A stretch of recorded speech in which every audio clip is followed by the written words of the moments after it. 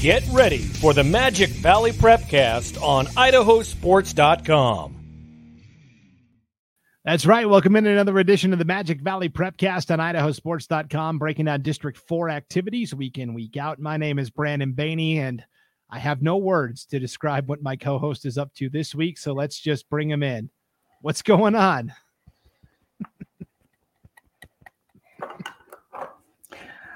I tell you what, when you are the dad to little girls, your nails are always sparkly, your makeup's always on point, and your hair is always did. And, when you texted me today and said, hey, let's shoot in about 30 minutes, we were in the middle of a makeup session. And I thought, you know what? There's no way that this is going to get ready in 30 minutes. And so Pennywise is who we are today. Pennywise with a black eye. So, and these are my makeup artists. Yes. So for those that are watching the video version of this at idahosports.com's YouTube channel or Facebook page, you'll be able to see what we're talking about here. For those that are listening audio only, idahosports.com and wherever you download your podcasts. Scott, you're on holiday break, obviously, and both of your daughters are on break from school, right? Yep, they are. And they're not on break from dad, though. That's right. So being a girl dad, tell you what, got to do these things. Yeah, so you've got a couple of makeup artists applying your clown makeup there. You look good. You've got the red nose, you've got the streaks down your face, and you're going as Pennywise today. Of course, the famous clown from It. Yeah. So here you are, man. This is a new one. Now you said you got a black eye. Is that a legitimate black eye or is it just makeup? No, it's a makeup black eye. So it's a very well done by Avery. Okay. And I had to ask because last year you came on the Prepcast for a couple of weeks with a pretty good shiner, a real one. I did. I was actually working out of my garage and dropped a freaking weight on my head. Got me right there, blackened a couple of my eyes. So that was a lot of fun. So no, this one's not real. It's pure holiday magic and movie magic. Yeah, it looks good. Well, speaking of black eyes, the Oakley girls basketball team delivered a pretty good black eye to Raft River last week. And we will talk about that in a moment. But first, I wanted to get your thoughts on how the annual Jerry Callen Memorial Tournament, right, in Jerome? Yeah. Okay. Yep. It was a great turnout, great tournament. Jerry Callen is a longtime supporter in Jerome. And and he passed away. Everybody called him Papa Callen, and just one of those figureheads in a community that, had done so much for, kind of the community, a lot of it financial, and helped out in a lot of ways. So the tournament's named after him, still has tons of family in the area. In fact, the Highlands girls basketball coach, Aubrey Callen, is one of the grandkids. And matter of fact, when I was coaching girls varsity basketball, she was on my team. And so the Callens run deep. So the tournament was a kind of a round robin format. And we had COVID has really kind of changed things a lot because a lot of tournaments you've had to rebuild since COVID. And this was one of them.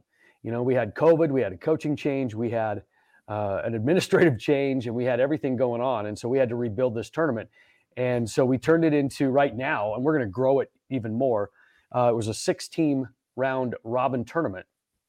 And we played some games on Friday night, had 3-point contests and hot shot competitions and gave out prizes and played Christmas music. And, and I think a lot of people are going to walk away from this tournament remembering more than just the games that were played.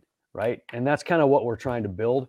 And so we are going to grow this thing and have tons of fun. And so I think the teams that showed up had a blast. And surprisingly, we had a team go undefeated. Mountain Home went undefeated. But there was another team that went undefeated and even dominated more. And it was I don't want to say it's the last team you'd guess. But, I mean, here we are with some 4As, couple of 3As, and then all of a sudden, a last-second entry is 1A Grace. And so Grace shows up, and we're like, okay, Grace, let's see what you got. And I think they got put up against either Valley View or Filer right away. And next thing you know, Grace dismantled Filer by 20. And we're like, holy crap. Okay, well, bad game, good game. You never know how those things go. So they go to their second game, and they just blaze through whoever they played. And so I'm thinking, well, no, hold on a minute. This Grace team is really good, but can they beat Jerome? And so the final game of the entire tournament was going to be Jerome versus Grace. And so this was going to be for all the marbles. We had the trophy sitting on the table, and made the announcement. I mean, of course, I'm on the mic for everything, and said, "Oh, this is the last game, and the winner gets this trophy," and whatever. And started off kind of a good battle. And I tell you what, that Grace team flexed a little muscle and took off. And how you watch some teams and you just look at them and you say, you know what, that team just gets it. That's kind of what you say about Grace. I mean, they had all the pieces. They had a sharpshooter, they had a ball handler, they had a couple of big girls, but everyone seemed to understand what they were doing on the floor. They were fundamentally sound. They took care of the basketball. And as a result, they were the Jerry Callen Memorial Tournament champions. Little Grace. So congratulations to them, but it was a ton of fun. Yeah, so Grace beat Filer, like you said, 67-42. Then they beat Gooding, 53-29. And I think on the original schedule you sent me, Scott, Jerome hosts this event every year. I think on the original schedule you sent me, Grace was supposed to play Valley View, right? Did you switch that to? I did, because once we realized how good Grace was, we gotta rearrange this schedule. I mean, Valley View was a little down this year, and so they were going to get absolutely clobbered by Grace. And Jerome, on the other hand, was playing really well. They hadn't lost. And so we're like, well, let's get the two best teams playing each other in the final game of the tournament. And that's not any discredit to Mountain Home, who went 3-0, but there's a different 3-0 versus what Mountain Home did versus what Grace did, right? So we had them play each other in the final. We called an audible. And then holy cow, Grace said, all right, fine, doesn't matter who you throw in front of us. We'll take care of you. Yeah, Grace, Kyle Christensen's a great coach. They won the 1A D1 state championship just 2 years ago.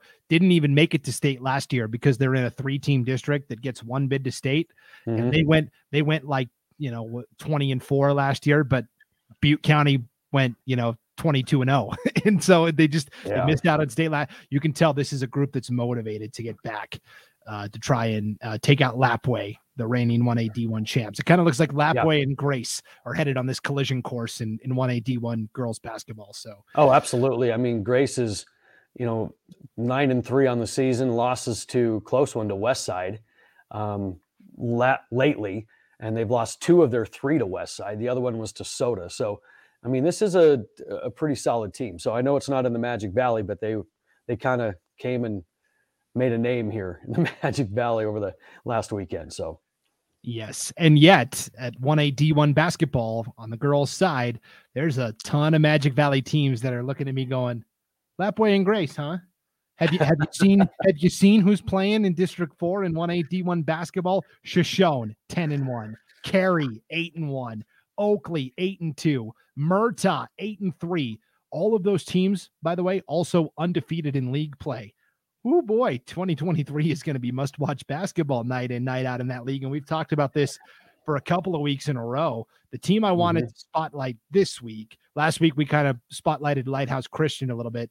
The team I wanted to spotlight this week is Oakley, because the Hornets, out of the gate to start the season, or pretty early on in the season, had to play their rivals from Raft River. It was a game that was technically a non-conference game. It didn't count in the league standings or anything like that. And Raft River won pretty convincingly. 48-27 was the final score. And we're thinking, oh boy. Well, yeah, and we talked a little bit about that last week, where this just gauntlet of a conference is just ridiculous. And not having 10 teams and only the second game well, it kind of makes you think a little bit. How do teams approach that first game? Do they show all their cards, or do they keep something a little bit hidden, or what do they do? and so I talked with the head coach, Matt Payton, this week, and he said, no, we try to win every game. He goes, that particular game, Raft River, and it was at their place, first game back from Thanksgiving break. He said, they shot the ball well, played pretty good. And he said, we played like we brought a knife to a gunfight type deal. And it's just like, we were outmatched. We didn't play well. We got out hustled. I mean, the whole 9 yards. And so it wasn't like they were trying to hold back. It's just that they just got outplayed, and so they went back and fixed a couple of things. And the second time around, they played better defense. They matched their physicality. And next thing you know, they got the win. And that was the one that counted. And it was funny talking to head coach Payton, is he shared his thoughts on a lot of things with me.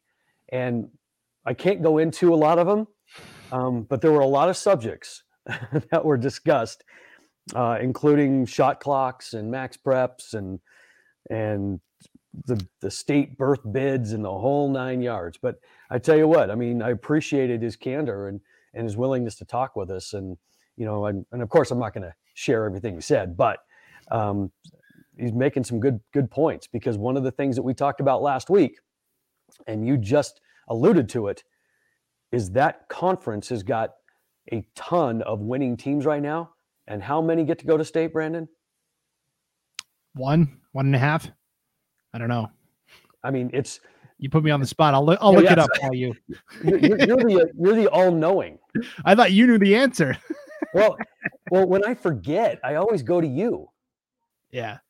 But not enough to satisfy that conference, because there's going to be some state contenders out of that conference that are going to sit home. 2. They get 2 bids. Okay, 2, yeah. And we just rattled off how many awesome teams, 6 of them. Yeah. I mean, this is going to be a real strong point of discussion. And, some of the stuff that we talked about is that they get 2 berths while Boise still gets a ton of teams. And I mean, look at how well our conference has done in the past. And there's going to be a lot of people screaming about what's going to take place in February. Yeah, it's going to be, and the same thing happened last year. It was less teams, right? Because you didn't have Carey and Castleford and Hanson, but it's exactly the same thing happened last year, where there were a lot of good teams. Murtaugh ended up being the odd team out last year. They want to avoid that fate this year, but man, there's a lot of teams standing in line to try and punch their ticket. So yeah, it's going to be really interesting. So Oakley, after losing to Raft River in the non-conference game right after Thanksgiving, as you said, Scott, they played last week, and Oakley rebounded with a 41-34 win. And that was the game that counted, because that counted in the league standings. And they have since followed that up with a win last night over Butte County, the team that made the Final Four last year in 1A D1 out of the same conference Grace is in. They won that pretty easily, 53-38. So it's an Oakley team that's, they're playing really well. And you want to, talk about scores and compare. Oakley only has 2 losses this year. The loss to Raft River we just talked about, and then they hosted Grace on December 3rd and only lost by 4, 32-28. Yeah. So I think Oakley may have something to say about, their ability to hang with Grace, because they certainly can. But this Oakley team, they can do something that a lot of other, 1A teams can't do, and that's go 8 or 9 deep. You can't find a lot of teams, 1A through 4A that can go 8 or 9 deep. But this is a team that really can. I mean, they're led by, their post Fallon Bedke. She had 10 points against Raft River, and they also have a girl on the wing who had 10 points, and Addie Mitten. So they've got some players, but the cool thing that makes Oakley really good is their depth. They can just keep fresh legs. They can get after you with pressing. I mean, because that's one thing people I think don't understand sometimes is like, well, you're so fast, whatever. Why don't you press all game? Well, have you ever tried to press all game? I mean, these kids are not machines. And so, if you are a pressing team, you've got to have some depth, number one. And if you don't, you're going to struggle to put full court pressure on teams. At the same time, you've got to know how to pull back the reins and let your kids rest. when to slow it down and go into half court sets, when to use your timeouts and manage a game that way when you don't have depth. But Oakley does, and that's allowing them to do some things that other teams can't do. So, this is a team that could go deep into the playoffs, and first they got to get out of that conference. But this is a really good basketball team. Yeah, so I got to talk with Matt Payton, the Oakley coach, last year. I was the broadcaster for the 1A D1 girls state tournament, and obviously Oakley made it last year, so I got to talk to him. And yeah, you're right. He's a great guy to talk to. I really like his dry sense of humor. He's got a pretty good sense of humor about stuff. He was talking about last year. Basically, he told the team, like, hey, we can either go to state, or I can go on vacation with my family, and I'd much rather be with you guys. So the guy's a character. I mean, he just, when we were talking back and forth and emailing back and forth, that, some of his little comments were just so, like you said, dry and funny that it's just like, oh man, I wish I could say this. Oh, I can't say that. Oh, can I? Well, no, I better not. Yeah, big fan of Coach Payton for sure, and his daughter Hope Payton, runs things at the point, and she had missed a season with a knee injury. She had missed an entire season with a knee injury, and had come back. So yeah, it's been building for a while out there in Oakley. I'm going to diverge just for a quick second out of the Magic Valley, because you talked about the shot clock, right? And how that's being implemented. Have you found that a lot of teams in the Magic Valley have put that in yet, or are they waiting until next year when they have to? I don't think you could have timed that question any better, simply because right now, this very second, the shot clocks are being installed at my school. Right now, I was down there this morning, kind of letting them in, helping them out, doing whatever. And right before the podcast that we came on the air, I had to run back to my office because I forgot my microphone, and sneaked in the back door because this was happening, and peeked into the gym, and they're still working on the shot clocks, getting them up. So I think what, at least around here, the company that's doing it is scheduling a lot of installations between now and the end of the basketball season, because I think they want to get them up there before spring hits. And so we're getting ours put in now. Not thrilled about it, and as a lot of teams are not very thrilled about the shot clocks. I mean, we did a podcast on this a little while ago, but they're going in whether we like them or not. Now, with it being in, are you going to use it this year, or are you going to wait to get the off season, train somebody, find somebody that can do it reliably, or are you gonna start running it? I think we're going to hold off. I mean, I think our basketball coaches will have a lot to say about that. If they want to try it later in the season in a non-conference game, maybe. But the big thing is what you just said. We got to find somebody that can run it. We got to find somebody that can pay attention. And then see, the thing about the shot clock, and just to recap what we talked about before, is like, from a fan's standpoint, the shot clock is awesome. It's like, hey, yeah, shot clock, great. Well, from an administrator standpoint, it's not awesome, because it's expensive. It is super expensive to buy and to install. So, I mean, we're talking, and if the state is going to require this, which they are, from 1As up to 5As, the installation alone is right around $5,000. I mean, and now all of a sudden you've got these 1A schools trying to come up with $5,000 to install shot clocks. And that's not even talking about the hardware and the clock itself that you have to buy. Okay. So there's another $1,000 at least. We paid $1,000 for ours. And then now you got to hire somebody completely separate, game help, that is only for shot clocks. So that adds one more person that you have to find, and they are in short supply anyway. B, you've got to pay them for a completely new job for next year. And so this little venture is expensive. And I hope people understand that when administrators kind of are like, you know what, we're not a big fan of it, and here's why. And a lot of the commissioners that we talk to, they're not big fans of it either. And I think I can share this. Coach Payton's not a big fan of it either. It's like I'm going to paraphrase what he said. He said the clock operator should only have to push the button a game. I mean, for reals. I mean, normally there's a turnover in girls basketball every 15 seconds. So it's going to be a non-factor in a lot of games, so I know he's not a fan of it. And I know a lot of coaches are not a fan of it, but they've been mandated by the state to do it. Yeah, I brought up that question because where I live in East Idaho, a lot of schools have already put it in. Some schools were really excited about it and got them in the summer, even like last May or June. Grace, for example, has a shot clock in their gym already as a 1A school. Last night, Scott, I did a girls basketball game between Shelley and Skyline, which, by the way, was fantastic. Shelley's the number one team in the coaches poll right now, and for good reason. They're 10-1 in 4A girls basketball.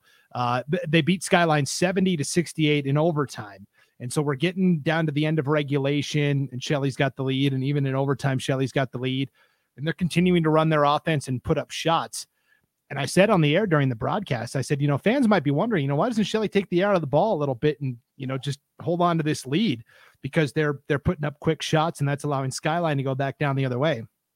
And I said, well, because even though Shelley doesn't have a shot clock yet, next year they will. And you're not going to be able to do this. So they're already just trying to instill that mode of, hey, we still got to go out and get a bucket. So to me, it's even changed the way some coaches are coaching games this year, even if they don't have the shot clock at their specific school yet. No, that's a good point. I mean, I'm sure some schools, and you hit on Shelley, and do you think they're doing that intentionally, trying to get their players ready?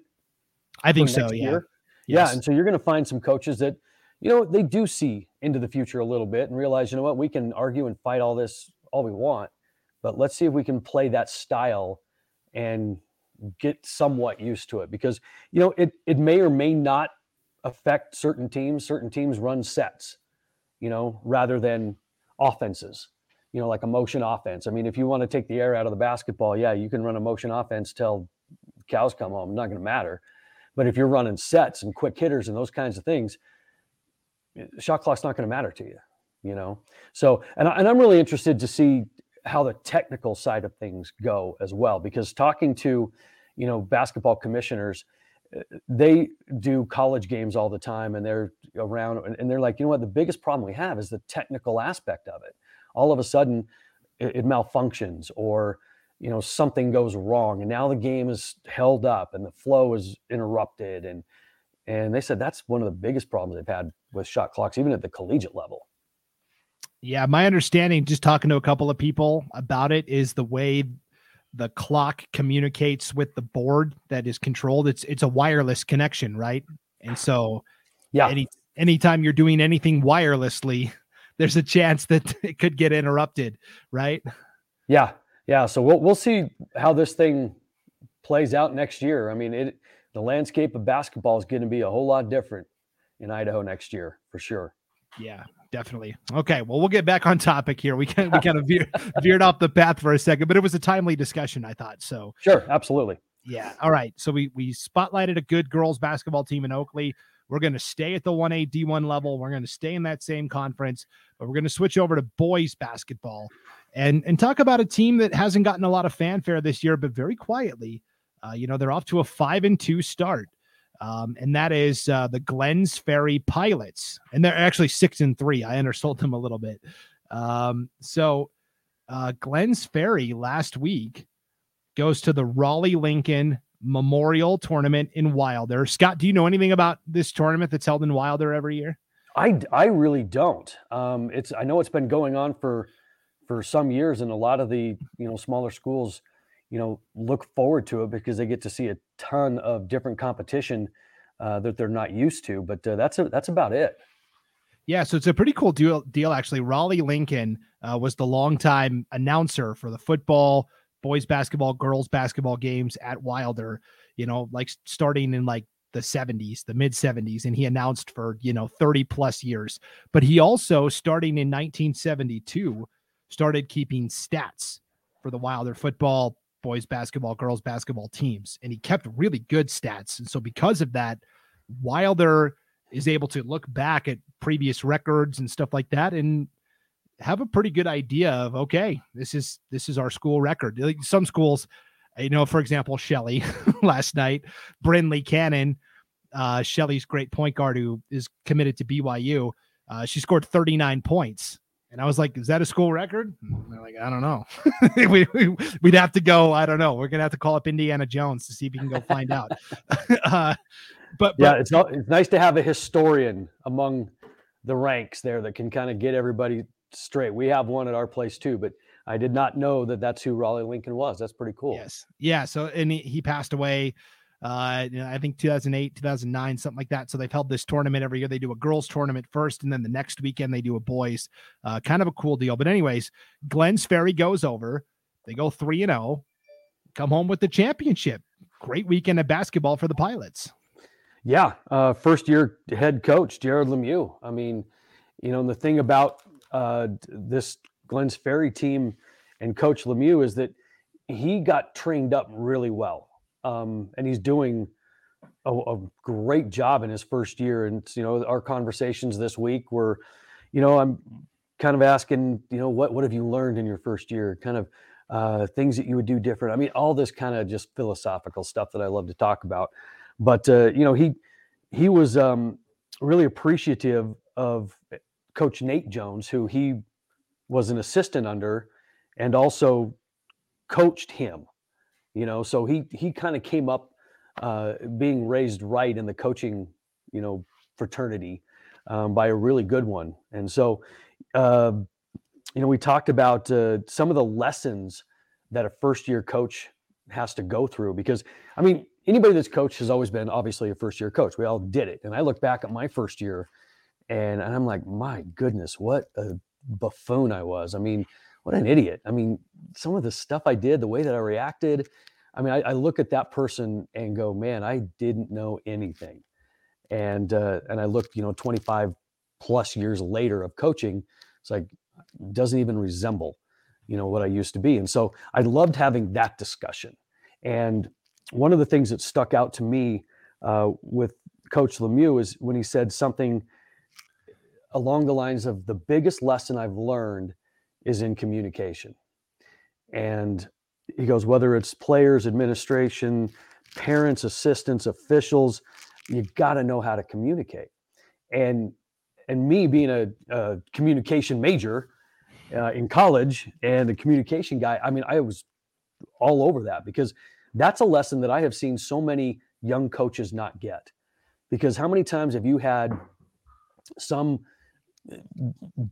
dummy parent say, why aren't they I could coach a team better than that, or what, that kind of stupid stuff.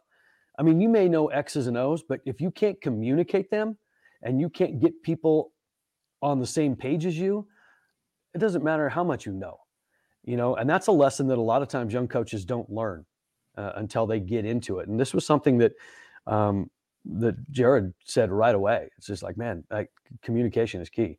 And so I thought that was a very good sign of maturity for a young coach, especially in his first year.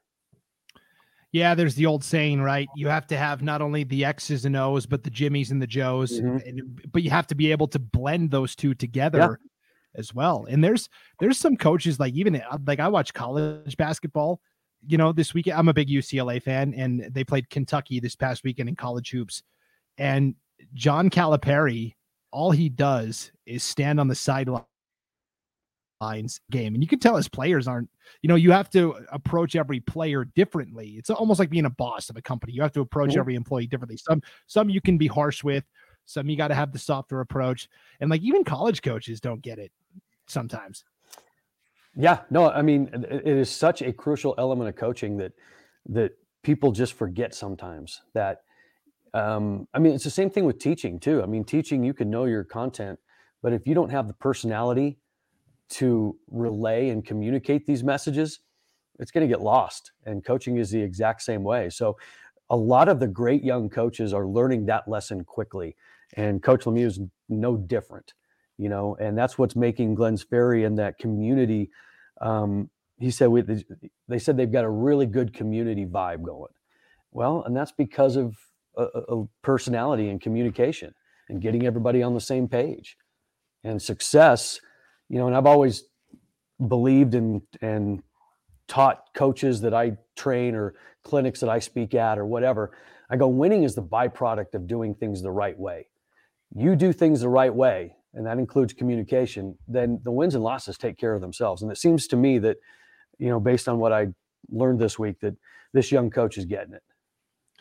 Yeah, there's a new girls basketball coach at Glens Ferry this year as well. Carly McCone, and Kelly McCone is the athletic director. But Carly was a player for Glens Ferry not that long ago and went and played in college and now has come back to her old high school to lead the way there. So we might have to check in with Coach McCone and the Glens Ferry girls at some point too, because you're right. We're kind of seeing this culture. We talked about it last week with Lighthouse Christian, right? It's kind of all new faces that are leading this change. And it's kind of the same thing at Glens Ferry as well.